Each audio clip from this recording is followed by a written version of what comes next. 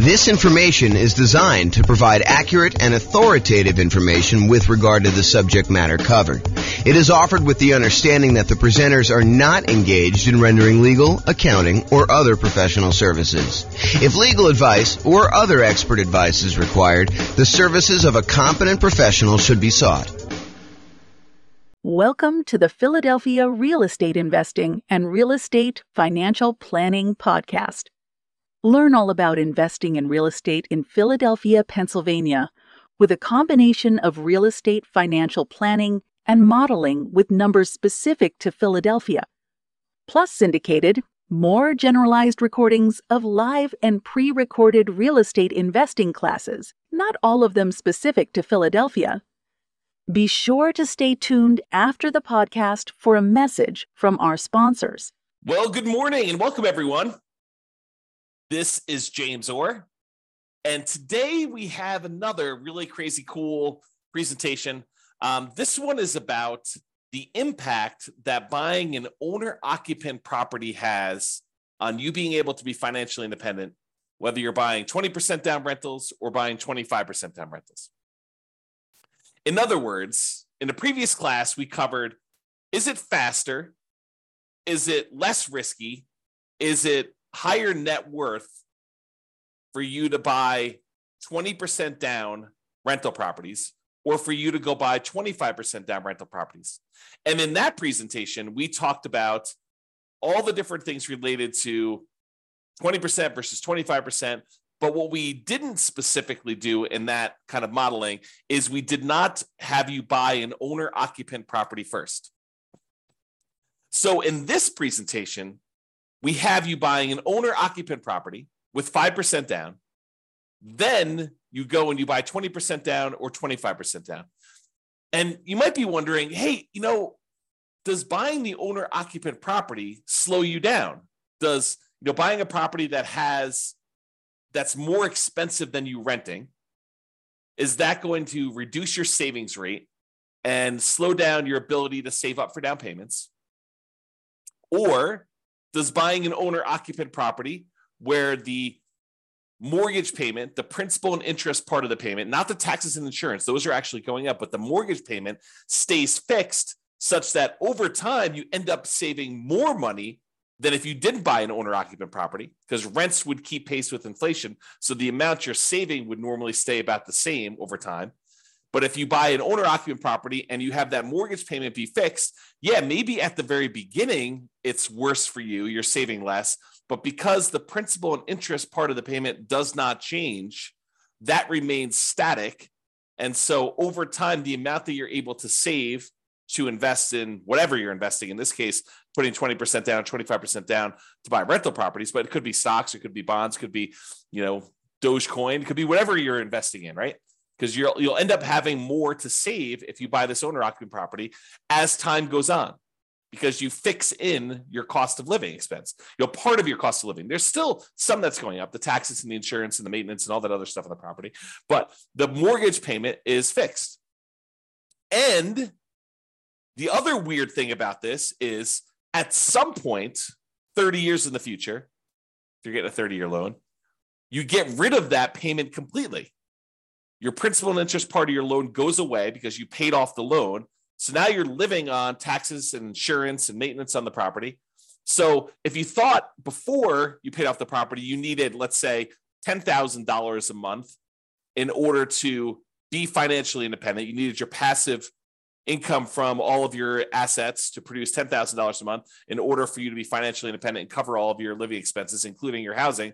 But now, let's say, just for argument's sake, $2,000 a month of that no longer needs to happen because you no longer have a mortgage payment. So now you only need $8,000 a month to be financially independent. Well, that's super interesting, because if you were at $9,000 a month in passive income, by paying off your mortgage, you instantly become financially independent.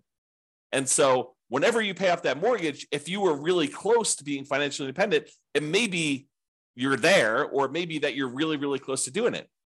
So all of these things impact whether you're going to be better off buying an owner-occupant property and putting 20% down, or buying an owner-occupant property and putting 25% down. So what we're going to do today is we're going to look at the difference between putting 20% down and buying rental properties or putting 25% down buying rental properties, but only after we bought a single owner-occupant property first.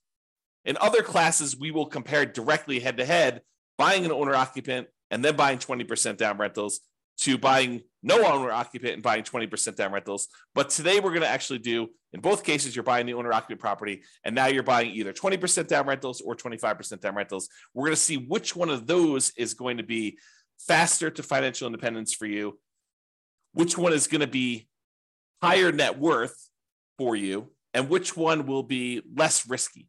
So that's what the kind of presentation is about today. So hope you're as excited as I am. Let's begin.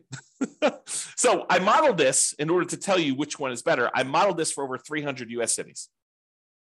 And what I went in there and I basically did is I set up a scenario in our real estate financial planner software that I wrote, and it allows us to go and model if somebody were to make a certain amount of money and they're saving a certain amount of money and they're buying properties that have certain characteristics based on whatever market you're in, and how long it takes you in order to get to the point where your investments actually all the returns from all your investments exceeds your kind of living expenses that you have there. And then we'll figure out how long it takes you to do that. And then we can measure a whole bunch of different things like net worth and time to financial independence and a whole bunch of different risk measurements. And honestly, we could go and look at any of the details. It's like probably 100 different variables that we track, but we'll kind of simplify for this presentation so I don't get too far in the weeds. So I did all those analysis, and then we're summarizing all that analysis.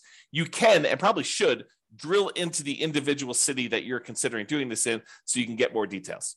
Okay, so here's the comparison. In both scenarios, whether you're buying 20% down or 25% down, you're buying an owner-occupant property with a 5% down payment to start with, and you're voluntarily paying private mortgage insurance. And if you remember, private mortgage insurance is an insurance that you pay in order to protect the lender because you didn't put 20% down. And we cover that in detail in a lot of other classes, so I'm not going to go into detail on that, but it is something that you are paying so that you can put less than 20% down when you buy the property. That way, if you default, the lender feels protected, and that's one of the conditions they have for you to be able to buy a property with less than 20% down. And then you are going to move into that property because you're buying an owner-occupant property to live in, and you are living in that property forever as part of our model. You are never moving out. You're never buying anything else to replace it. You're basically buying the property, moving in, living there forever. And then you buy your next property. In this case, you're going to be your rental properties when you've saved enough money for a down payment, plus closing costs, plus 6 months of reserves for both your personal expenses and the reserves on any properties that you own. And you can qualify for the loan based on a 45% debt to income ratio. So I am checking for all those things before you buy your next property. You need to have saved up either 20% down or 25% down, plus closing costs, plus 6 months of reserves for all of your personal expenses, whatever your living expenses are, and 6 months of reserves for any properties that you own. And you need to be able to have a 45% debt to income ratio, including the new property that you're purchasing. And then if all that criteria is met, then you can buy your next rental property as fast as you can. And some of them are going to be faster than others because in some markets, the cash flow is better and it actually helps you qualify faster with that debt to income ratio. And some of them, the cash flow is worse and it slows you down from being able to qualify for that 45% debt to income ratio. You need to wait until your properties actually cash flow a little bit better before you can qualify for the loan. Okay. And we're buying up to 10 properties total. One of them you're going to be living in, and up to 9 rental properties. So that's the criteria we're going to do. With the 20% down kind of situation, all those scenarios, you're saving up until you have 20% down to buy a non-owner occupant, an investment property, and you're going to put a renter in the property, and you're going to repeat that until you have 10 properties total, 9 of them are rentals.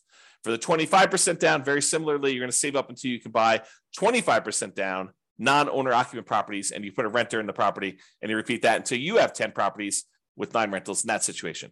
And realize that when you put 25% down, cash flow tends to be better. Why? Because you get a slightly better interest rate when you put more down. When you go from 20 to 25%, there's a bump, an improvement in your interest rate that you're getting from the lender. And also you're borrowing less. Instead of borrowing 80% of the property value, you're now borrowing 75% of the property value. So the monthly payment on that is lower just because you're borrowing less. So your monthly payment improves in 2 ways. Number one, it improves because you have a lower interest rate and it improves because you're borrowing less on the property. So you have improved cash flow, but it takes a little bit longer for you to save up that extra 5%. So your acquisition speed, at least in the beginning, is a little bit slower because it takes you a little longer to save up 25%. But once you start buying these 25% down rentals, the cash flow from them is a little bit better. So maybe your speed to acquire them actually speeds up later because you're actually producing more cash flow. And in a future class, this is not this class, but in a future class, I'm going to show you the comparison between buying properties with 20% down or buying properties with 25% down versus actually saving up and paying 100%, buying the properties for all cash. You may think that that's going to take forever. It's going to be so much slower than putting 20% down or putting 25% down because you're able to acquire the properties quicker and then you've got the asset growing and all this other stuff. If you go and you wait until you buy the property free and clear, it takes so much longer to do that. You may not buy a property for 15 or 20 years or whatever it is. Yes, but then once you buy the property, the cash flow on it is amazing because it's free and clear. And so that actually has a much more significant impact than I think a lot of people would think.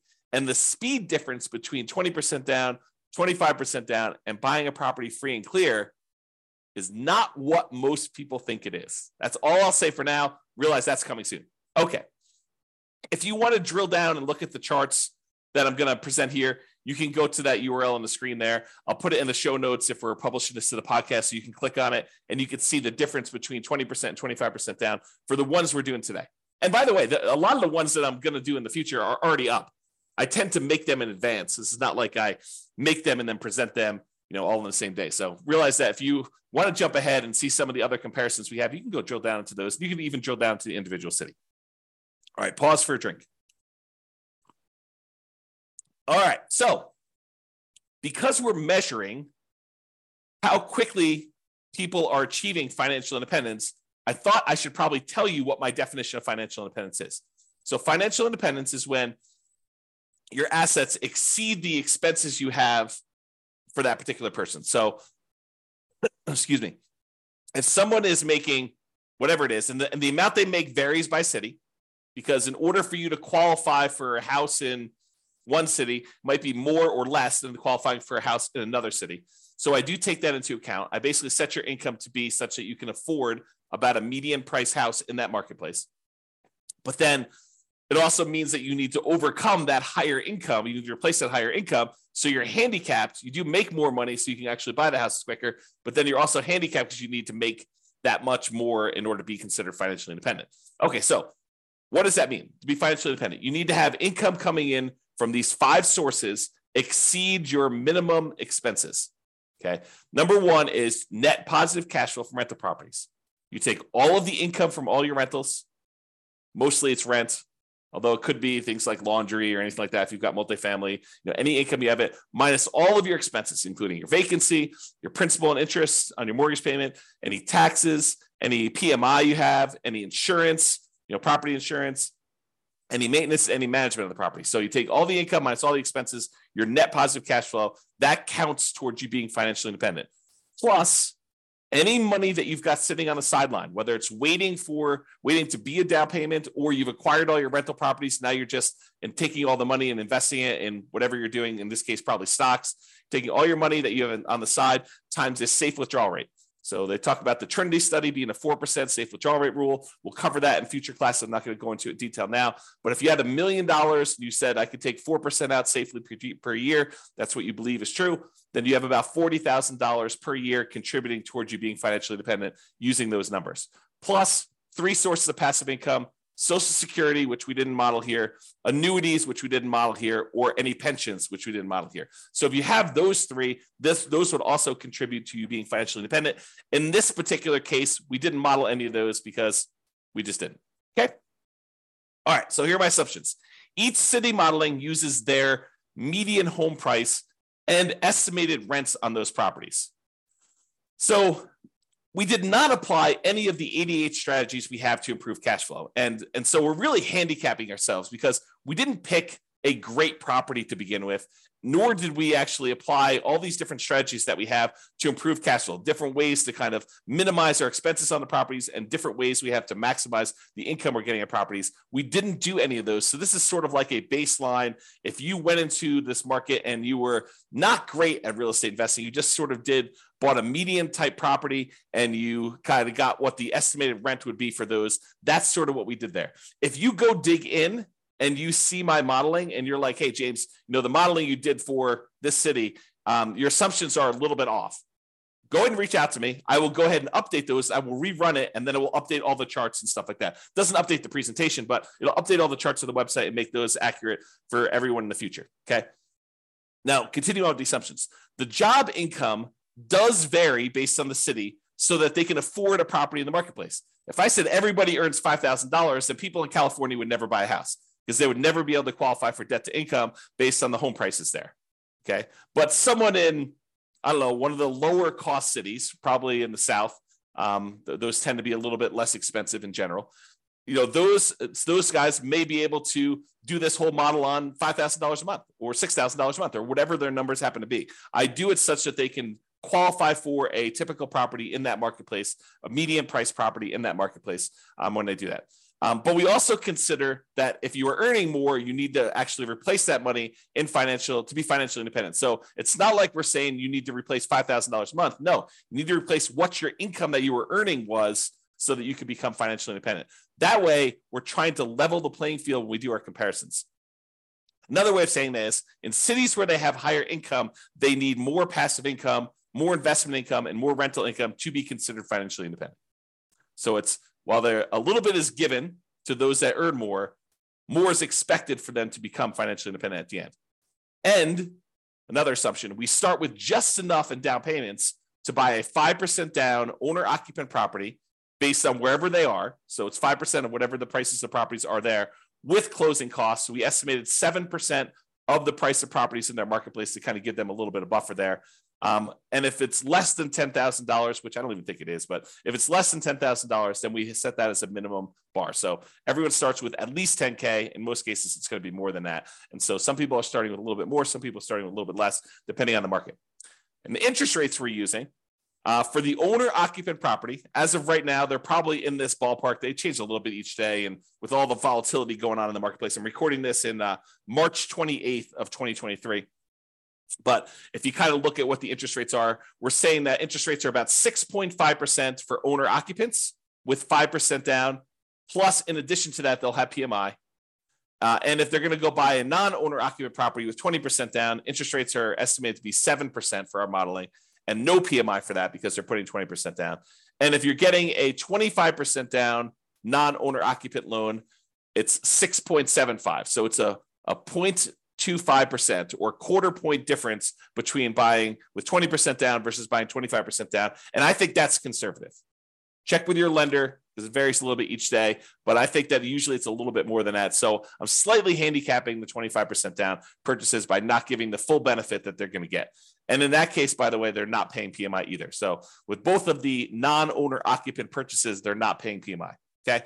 And I modeled this out for 100 years. Not because I think you're going to live to be 100 years from now old, which you may very well, but because I was modeling it out for 60 years at first, which I think for some people is too short and some people it's probably too long. However, we're finding that sometimes they achieve financial independence right after we stop doing our modeling. So I did 100 years to give us a wider range of finding out when people achieve financial independence.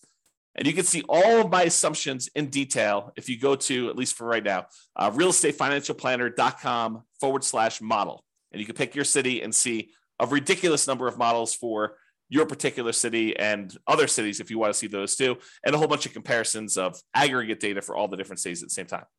All right, so let's jump into the data. Let me take a drink. So financial independence achieved. It turns out that when you buy an owner-occupant property and then you buy 25% down investor properties, you achieve financial independence faster in 216 cities out of 305.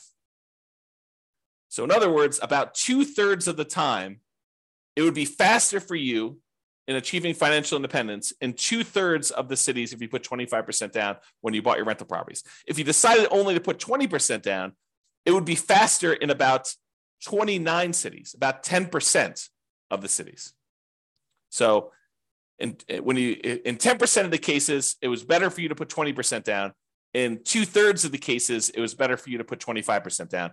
And in 60 cities, about 20%, it didn't matter at all. It was exactly the same.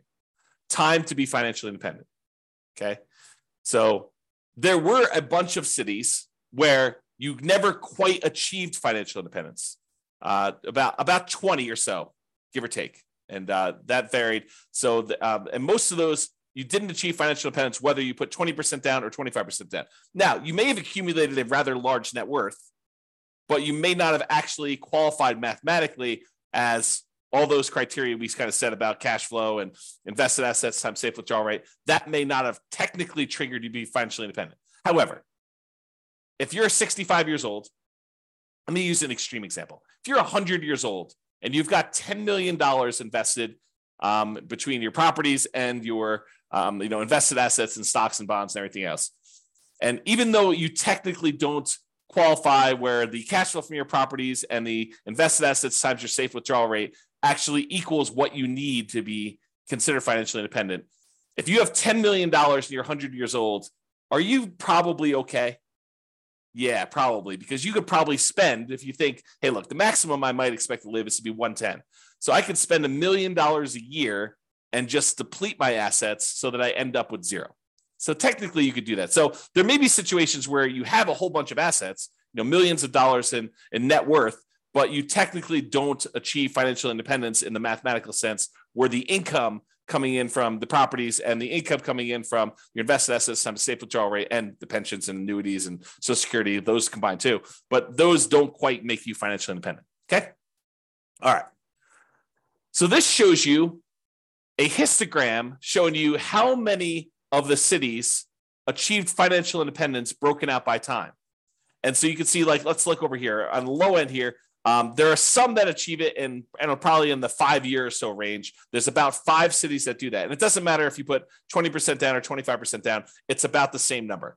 The same thing here with this kind of up here when you're in the 8-year rule, kind of like in that general period of time. And then about 10 years, looks like there are some properties where if you put 20% down, you achieve financial independence a little faster compared to 25% down.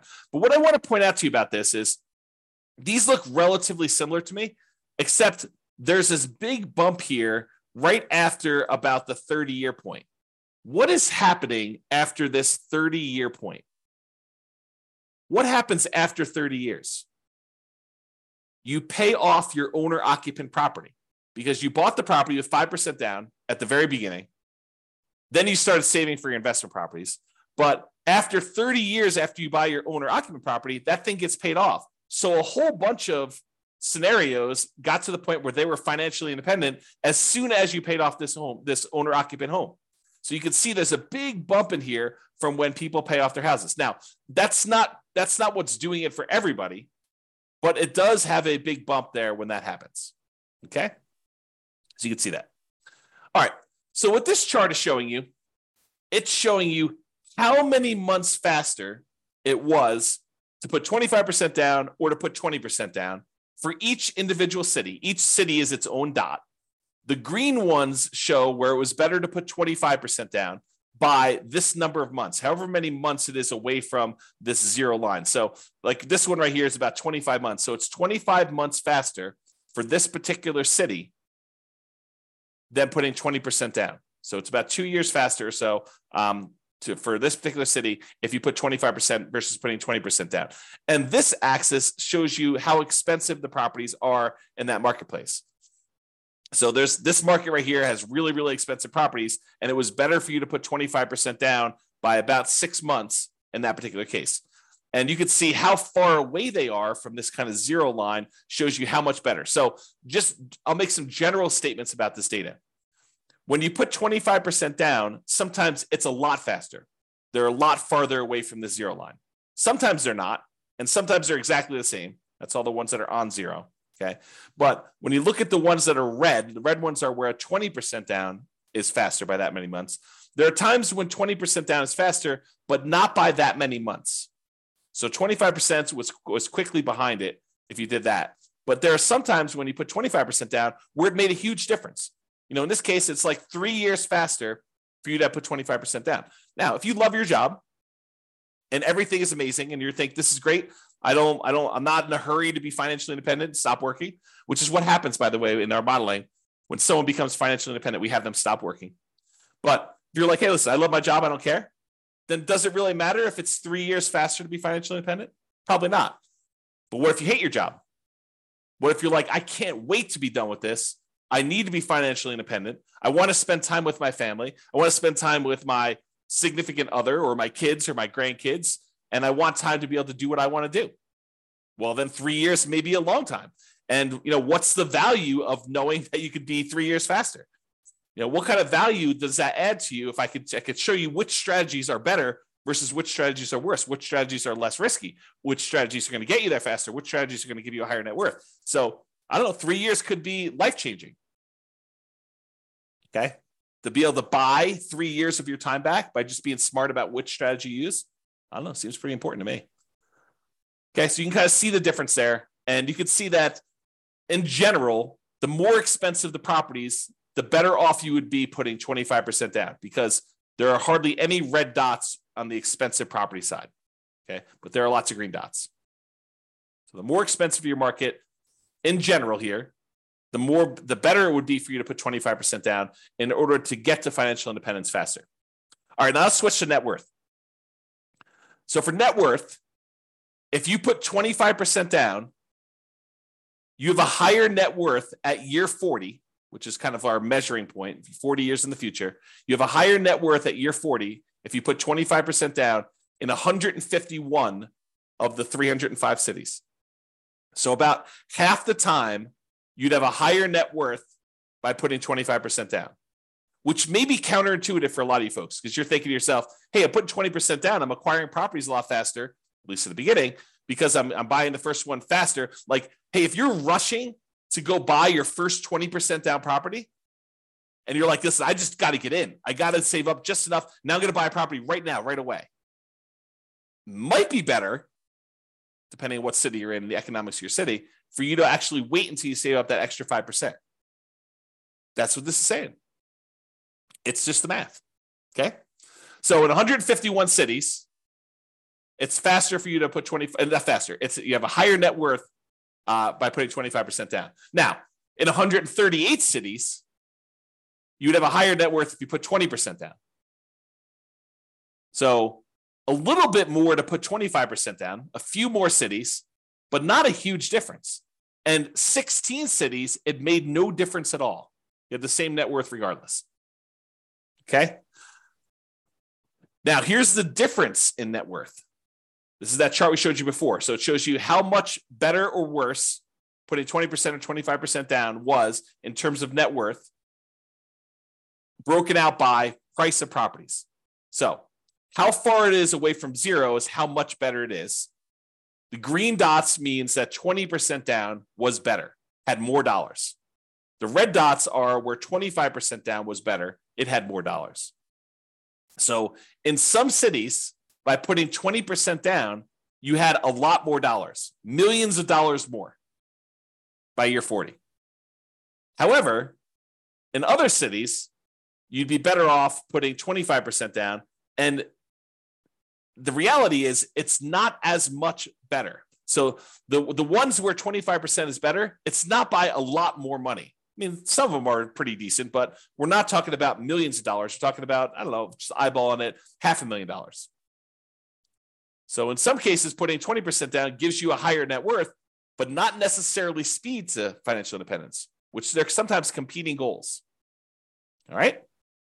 Okay, so you can kind of see that.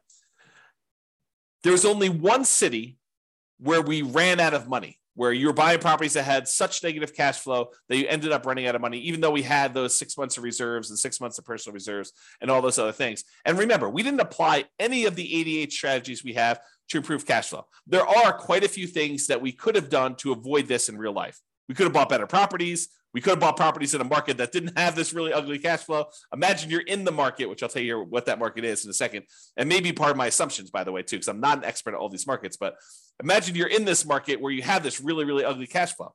Well, you're not moving into these properties, so technically you could go pick a slightly better market to invest and buy properties in. You didn't have to buy properties in this market. It's not like you're doing the nomad strategy where you're moving into each property, right? You're only moving into one property. But for all the other investment properties you bought, you don't have to technically invest in that same city. So we could have done that as just a really obvious solution. And there are a whole bunch of other things we could have done to improve the economics of the properties that we're buying. Okay. So in one city, we ran out of money.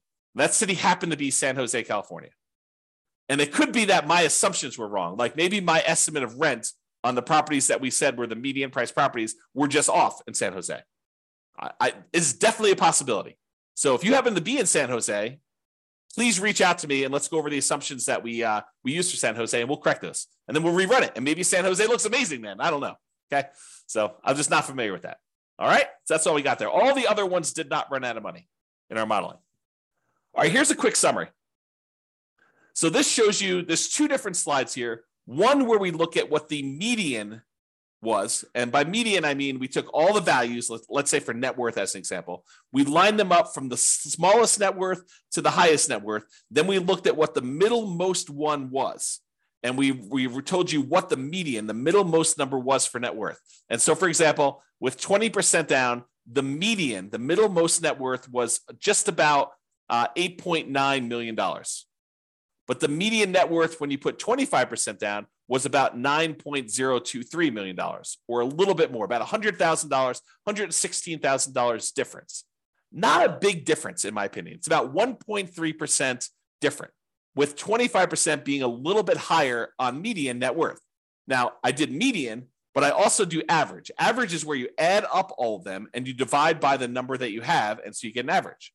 Okay, and so the average net worth is about 11.9 million versus 11.8 million. Again, about $134,000 difference. Again, about 1.1%. So not a significant difference there in net worth. But in both cases, I'm sorry, in the case of median, 25% down is a little bit better. In the case of average, 20% down is a little bit better. So depending on whether you're looking at the median case or the average case, depends on which one would have been better for you, 20% or 25%. But honestly, they're only like 1% off. And that's not that big of a difference. And in addition to that, this is a net worth 40 years in the future. So it's in like inflated dollars. If you think about that, right? Like think about 40 years ago, what the cost of things were. They were a lot cheaper than they are today. And so if you look 40 years to the future, things are a lot more expensive. If you want to kind of adjust back to today's dollars, the really rough rule of thumb is about 1/3 of that value is what it would feel like in today's dollars. So it's like almost having a $3 million net worth on median, or whatever that is, $4 million on average. Okay, really rough math. Okay, so number of properties that were short on median, basically none were short because there was only that one that was. You're typically buying 10 properties in both cases, no matter which one you do. However, the time to be financially independent is about 492 months if you put 25% down versus 509 months, a little slower if you put 20% down, which means that on median, the middlemost one had about a 17-month difference. It was about 3.3% faster for you to put 25% down than for you to put 20% down. Interesting, right? And if you look at the average, putting 25% down was about 1.7% faster, a little bit less than a year, 9.2 months. All right. Now, let's look at risk. And I'm not going to go into detail on risk. You can go research this. In fact, I probably need to do several classes on all these different risk measurements. But when you think about all the different ways we could measure risk, like how much could rents drop before we have negative cash flow? Or how much can price drop before we'd have negative equity? Or what is our debt to income ratio? So the number that lenders tend to like to use to see how risky we are before they're willing to approve us for a loan. Or how much debt do we have to the amount of net worth we have, or how much debt do we have to how liquid we are, how much money we have sitting in cash somewhere, or how many months of reserves we have. We talk sometimes about having 6 months of reserves or 12 months of reserves. Well, sometimes you can have lots and lots of months of reserves if you have a large bank account balance, like 700 months of reserves. Okay, so if we wanted to measure all of these measures of risk, it turns out 25% down is universally better. It is better in all the different measures of risk. It's less risky to put 25% down when we look at all the median numbers over the full 100 years. Now, does that mean that it is always less risky? No, it could mean that in year 1 or year 5 or something like that, that 25% down is worse, but that over the long haul, over a very long period of time, because we measure this over the entire period that we're modeling, 25% down is less risky than putting 20% down. And that is true in most of the cases in average too. The spots where it's not true with averages is your average debt to account balance. So you have more liquidity if you put 20% down, and the number of months of reserves, which honestly is not that big of a difference. It's 0.9% difference. So, but most of the time, 25% down is less risky when we look at that. Okay. Now I told you this before. I've been using median home price and what I think rent would be by looking up some rents on those properties. And so these are not like cherry-picked deals. You could apply the 88 strategies we have to improve cash flow to improve on these numbers. Excuse me. Let me take a drink. So you could do better than this, is what I'm trying to tell you. You should be able to choose, and you should be able to do better. And I do model some of these improvements in other modeling, like buying 10% less priced properties, or getting a discount, or buying down your interest rate, or all these different things. We do model those, but we'll get to those eventually. But these are sort of like the basic cases. If you are an expert in your market and you can help improve my numbers, please do reach out to me. I'm not trying to show. I don't want to show like the one deal you found in 20 years that was super amazing.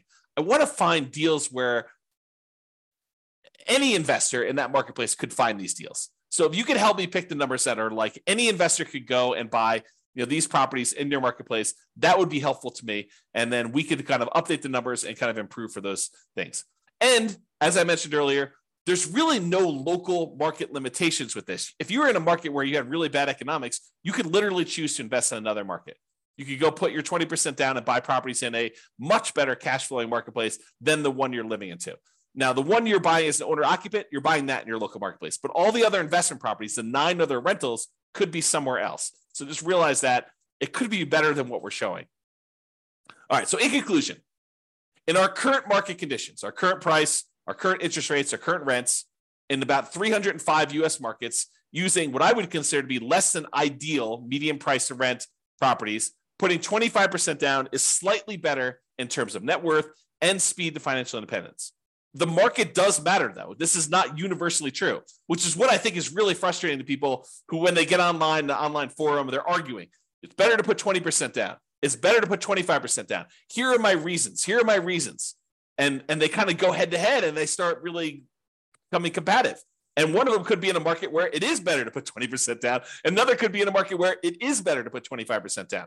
So you got to look at these and see, in my marketplace, what is better to do that? And does that mean that, based on kind of our historical modeling, that will be true in the future? No, but probabilistically, you look at what you have and you can make adjustments along the way, right? In reality, you could be doing the 20% down because that looks better, but then your market shifts and we look forward and we're like, hey, look, now it's better to do 25% down your marketplace. So you decide, hey, I'm going to start doing 25% down in the future and I'm going to keep optimizing. And maybe 3 years later, that shifts again. So you have to keep kind of on top of what is happening and optimize as you go to get the optimal results for yourself. Okay. And then we can also, not that I want to go off on a big tangent, but we can look at what you actually have. And then that becomes part of the equation for figuring out what is optimal moving forward, because what you have may dictate some of the differences that you have in the future. So by having 3 rental properties that you bought a certain way may impact which of these options you really should do. Okay. All right. In general, putting 25% down is less risky. I think that's a good general way of saying it. There are some small exceptions to that, but in general, that's it. It is best, in my opinion, for you to look closer at your specific market, your specific situation, and apply as many of the 88 cash flow improving strategies as practically possible to improve on your own implementation. You can go look at realestatefinancialplanner.com/model to get some ideas of how various things impact this as well. All right, that's all I got for you. Hope you enjoyed. This has been James Orr. Have a great day. Bye-bye for now. With home prices up, mortgage interest rates up, and rents up, but not quite enough to counteract the higher prices and interest rates. Cash flow on rental properties in Philadelphia is harder than ever. Book a call with the Real Estate Financial Planner to apply our proprietary 88 strategies to improve cash flow on your rentals. See the show notes for a link to schedule your call and improve your cash flow today. If you're a real estate agent, lender, or professional in Philadelphia that wants to help our real estate investor listeners, consider reaching out to learn about collaboration opportunities with this podcast. We'd love to add more value to our listeners by having you assist our investors buy, sell, and finance their real estate investments. See the show notes to schedule a call to discuss collaboration opportunities.